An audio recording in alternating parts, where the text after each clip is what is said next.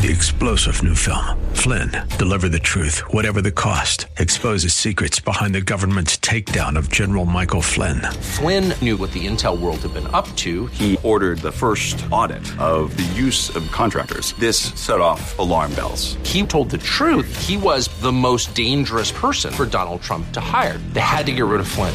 Flynn, deliver the truth, whatever the cost. Available now. Watch it today. Go to salemnow.com. salemnow.com.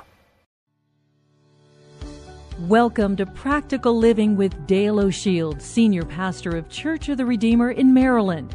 We pray that through this message, you will learn how to apply God's Word and truth to your life.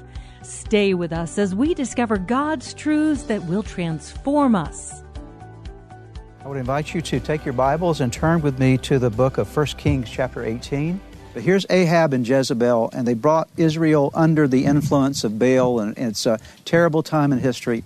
And God raised up a prophet by the name of Elijah. Isn't it wonderful to know that God never deserts people? In the midst of the toughest times and people turning away, God always shows up with somebody on the scene to help, okay? And that's a great thing. And so Elijah was raised up for such a time as that, as a prophet of God. And of course, he now is going to issue in some judgment and bring people back to their place of worship of God. And the way it starts is that Elijah prophesies, you can read about this in 1 Kings chapter 17, he prophesies a drought, a famine in the land. And when he prophesies this drought or famine, he goes and he hides by a brook because obviously there's no food, and the ravens come and feed him. And you remember that story, right? The ravens feed him by the brook. Then the brook dries up, and he goes to a place called Zarephath, and a widow feeds him there. And he's hiding because he's absolutely sure that Ahab and Jezebel are wanting to kill him, because he's the one that has proclaimed this prophetic drought upon the nation. And so Ahab was looking for him. Jezebel wanted to kill him. Jezebel was killing all the Lord's prophets during this time. And so it was a very dangerous time to be a prophet, a very dangerous time to be someone that was following Jehovah God. With that being said, finally, God speaks to Elijah and says, I want you to go and present yourself to King Ahab. The time for the drought has come. The time for really judgment and decision has come. And now we'll pick up the story with that little bit of background. Everybody understand the background, a bit of the history there? Let's pick up the story in 1 Kings chapter 18, verse number 17. I'll just start there. We'll read a number of verses here that will set the stage for what I want to talk to you about in just a couple of moments. Verse 17, Then it happened when Ahab saw Elijah that Ahab said to him, Is that you, O troubler of Israel? And he answered, I have not troubled Israel, but you and your father's house have, in that you have forsaken the commandments of the Lord and have followed the Baals. Now therefore send and gather, notice this, send and gather all Israel to me on Mount Carmel, the 450 prophets of Baal and all the 400 prophets of Asherah who eat at Jezebel's table. So Jezebel was feeding all these prophets of Baal and Asherah and taking care of them and sustaining them during this time because, again, remember it was a time of famine. So she was making sure Baal worship and Asherah worship was continuing.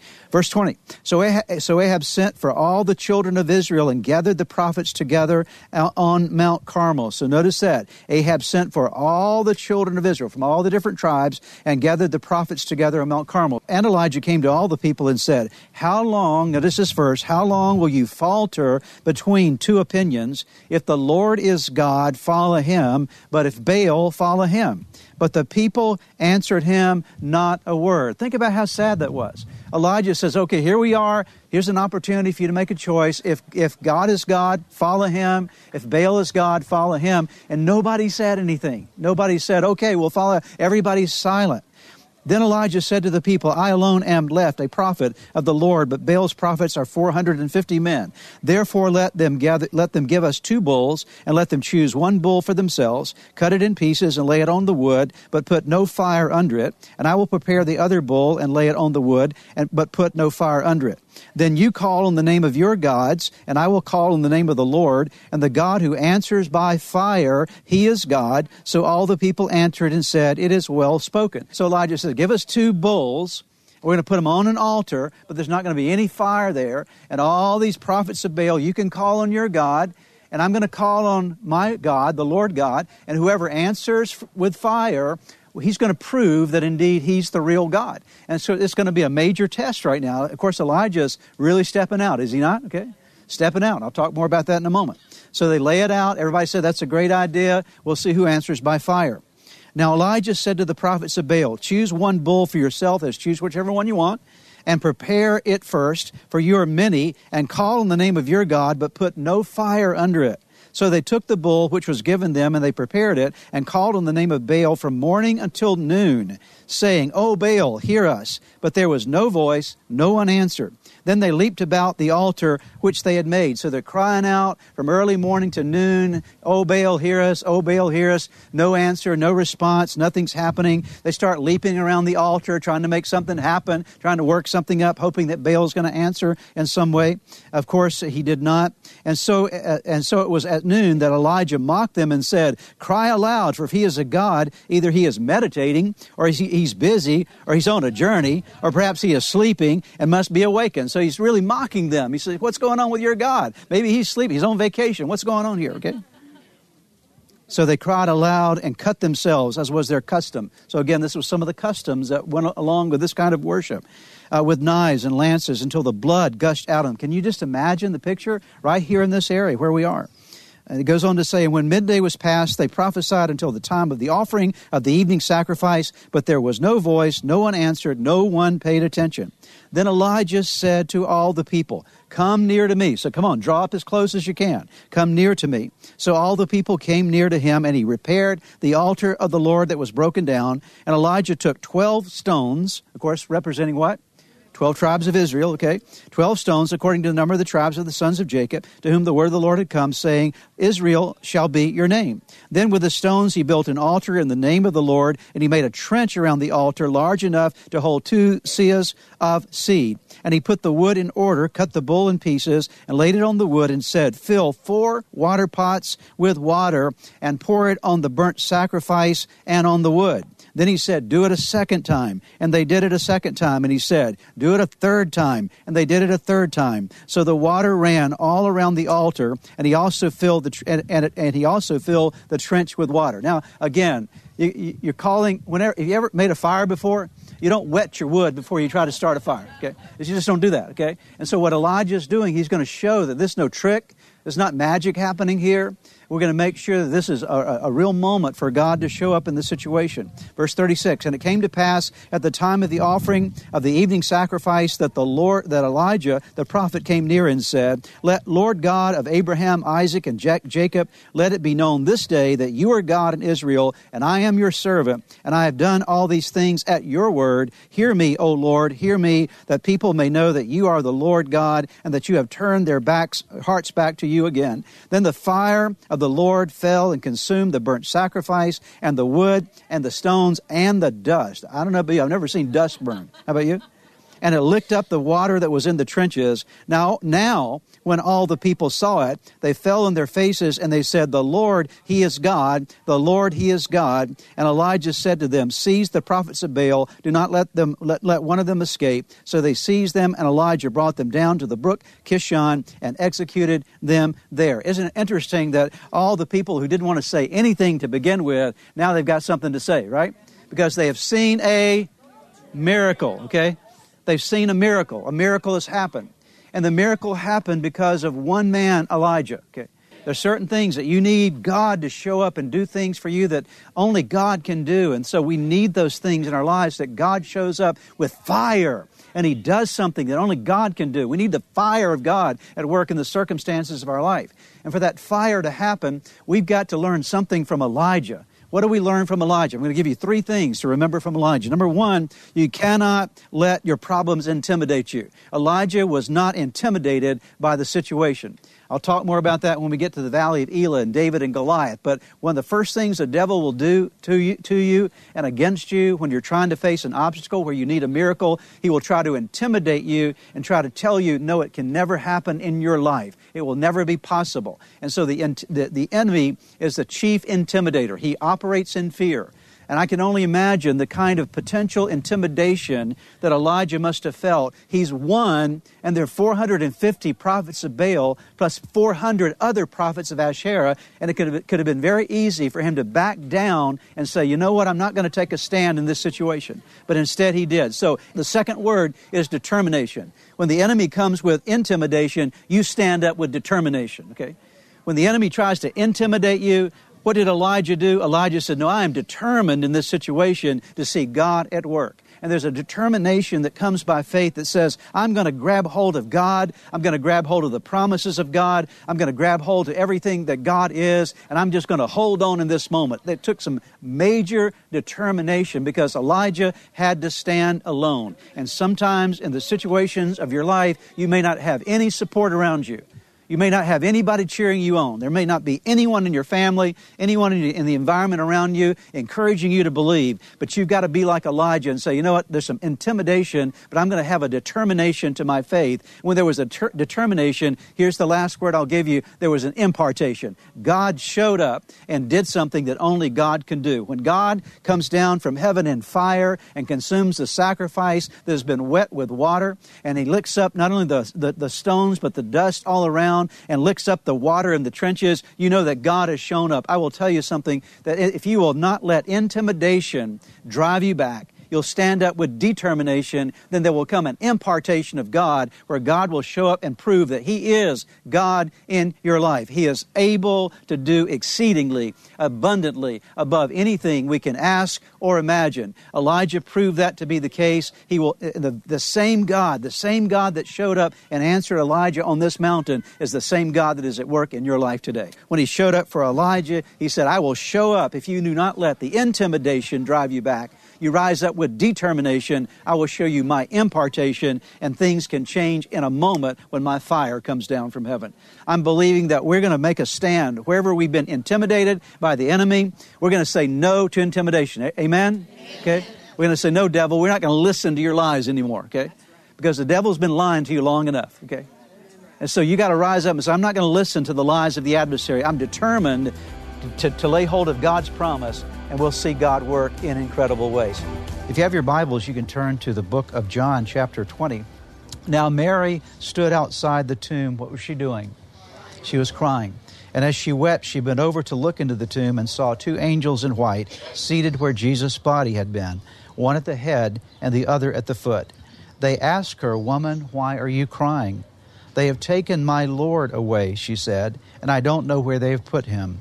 At this, she turned around and saw Jesus standing there, but she did not realize that it was Jesus. He asked her, Woman, why are you crying? Who is it you are looking for? Thinking He was the gardener, she said, Sir, if you had carried Him away, tell me where you have put Him, and I will get Him. Jesus said to her, what did He say? Mary. One word, called her name. Jesus said to her, Mary. She turned toward Him and cried out in Aramaic, Rabboni, which means teacher. Jesus said, Do not hold on to me, for I have not yet ascended to my Father. Go instead to my brothers and tell them, I am ascending to my Father and your Father, to my God and your God. Mary Magdalene went to the disciples with the news, I have seen the Lord, and she told them that He had said these things to her. There's a lot of things that we could talk about in this passage. Obviously, Peter and John coming to the tomb and seeing that it's empty, and they're still trying to process all of this. They're not putting all the pieces of the puzzle together because Jesus said, you just think about all the things that had happened in a matter of 3 days. Jesus had been arrested, he'd been crucified, Peter had denied the Lord, he had all this stuff that was going on. So, I mean, if you think about all the different events, they're trying to process all of this, and now they're being told that the tomb is empty, and they're trying to wrap their heads around it. And so they leave the tomb after seeing it empty. They're still trying to figure out what's happening, and Mary stays behind. And this is Mary Magdalene. Now, it's important to know who Mary Magdalene was. Mary Magdalene was a lady, when she first met Jesus, that Jesus had cast 7 demons from her, okay? Think about that she had had a life that before she met Christ, can you imagine having 7 demons living inside of you? She met Jesus, and Jesus cast 7 demons out of her, and she began to be a part of that group of ladies that traveled around with the disciples as they were a part of their journey, and as Jesus was a part of His teaching and healing ministry and delivering ministry to many others. And so she'd spent a large part of that period of time, 3.5 years with Jesus. And of course, now she's seen Him crucified, and she is grieving over the fact that the one who gave her hope is now gone, okay? That's what she's thinking. Now, can you imagine what she's trying to put in her mind? Okay, what does this mean for me and my future, okay? I didn't have a future before I met Him, okay? He helped me, and then now He's gone. What is my future going to be from this time forward? And so she's struggling with all of this, trying to, again, understand what it's going to mean to her life. And so there in that moment, in her doubt, in her despair and her hopelessness, she's there at the tomb and she encounters the angels that are there. And of course, we read the story about that. And she thinks that they're the gardener. But then in this moment, she realizes, because Jesus now speaks to her and does one thing initially. What does Jesus do? Jesus calls her name. Now think about that, okay? Jesus calls her name. And I can just imagine in the process that when she heard Jesus call her name there at the tomb that day, that it reminded her of the first time that Jesus had called her name and brought deliverance to her life. And the Bible says that immediately she knew who it was, because no one can speak your name like Jesus can, okay? And I want you to know today that Jesus knows your name, okay? And Jesus wants to speak your name to you, to let you know that you are personally very important to Him. And in that moment, in the recognition that this was the Lord and that He was risen from the grave, that He was alive, and in that moment she was also given a mission. And the mission that she was given was to go and tell the disciples that He has risen from the grave. And so Mary comes back and preaches the gospel message, because the full gospel message is not Jesus died. The full gospel message is that Jesus died, but He rose from the grave, all right? And so here is Mary, and she is the very first evangelist, okay? So women, never underestimate the power. Jesus calls you. It's very important. In fact, the Bible says that in the last days, God will pour His Spirit out upon all flesh, okay? His sons and His daughters shall prophesy. Old men will dream dreams and young men will see visions. But remember that Mary was the first evangelist. And what message did she preach? He's alive. He is alive. Say it with me. He is alive. And that means, as Hebrews chapter 13 reminds us, verse number 8, that Jesus Christ is the same yesterday, today, and forevermore. How can Jesus be the same yesterday, today, and forevermore? Because before even He came, He was, okay? In the beginning was the Word, and the Word was with God, and the Word was God. The Word became flesh and dwelt among us. So He was, He is, and He is to come. He is the one of the past, the one of the present, and the one of the future. And so we serve the omniscient, almighty, eternal God. Jesus did not become something when He came to earth. He already was. He just took on flesh. In His flesh, died on the cross, rose from the grave, proving He was the Son of God, rose from the grave, ascended back to the right hand of God the Father, from which He will come back again. But right now in our lives today, He is the same yesterday,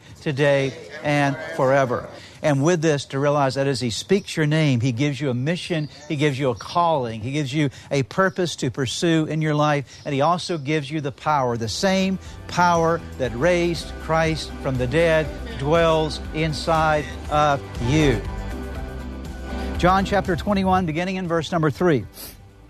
What happened was this. Peter is still dealing with his guilt. He's still dealing with his shame. He still hasn't gotten over the fact that he disappointed the Lord when the Lord needed him the most. And so this was the decision that Peter made. He says, I am going out to fish. What did Jesus originally call Peter from?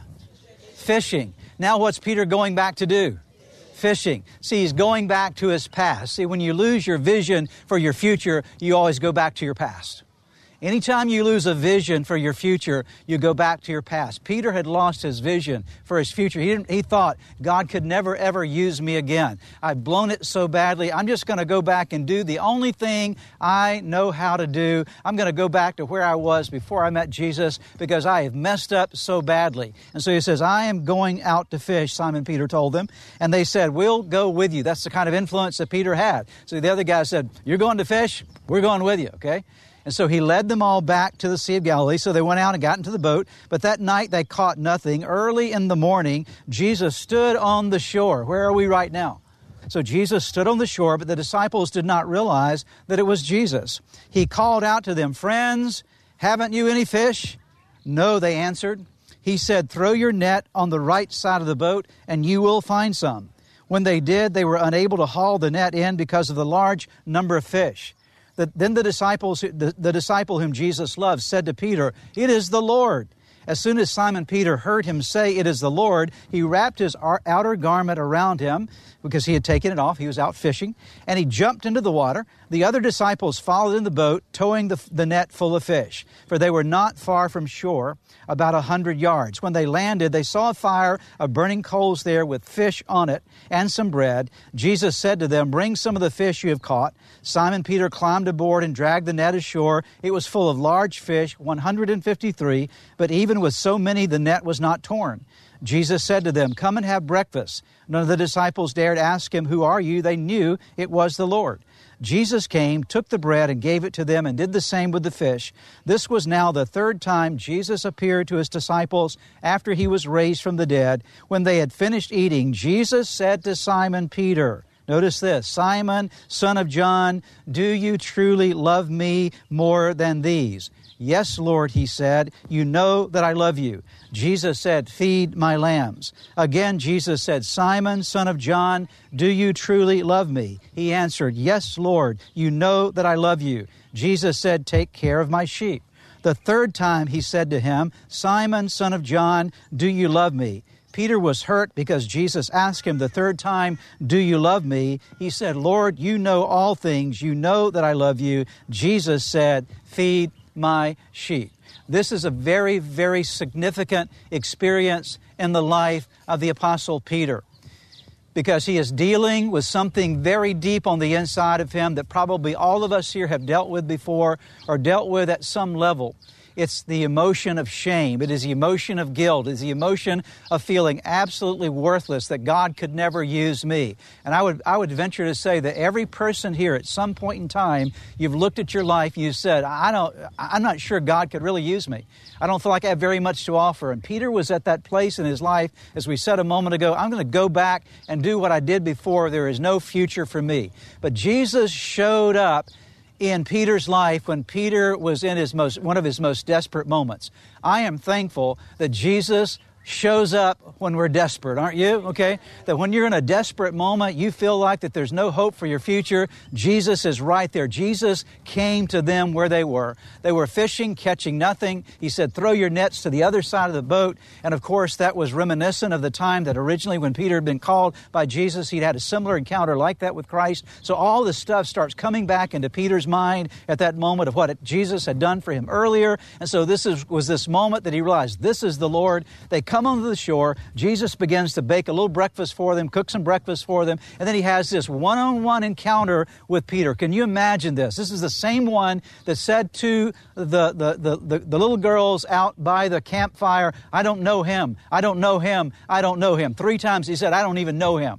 One time the Bible says he even cursed and said, "I don't know him." And now Jesus is with Peter again, eyeball to eyeball, and he says, "Peter, do you love me?" Peter says, "Yes, I love you. Feed my lambs." "Peter, do you love me?" "Yes, I love you. Feed my sheep." "Peter, do you love me?" Peter says, he's grieved because Jesus is asking him the third time, "Do you love me?" And once again, Peter says, "Lord, you know that I love you." And he says, "Feed my sheep." So what I want you to see, and I've taught this before, but I want you to be reminded of it today, there in that moment, Jesus was bringing Peter back into full restitution.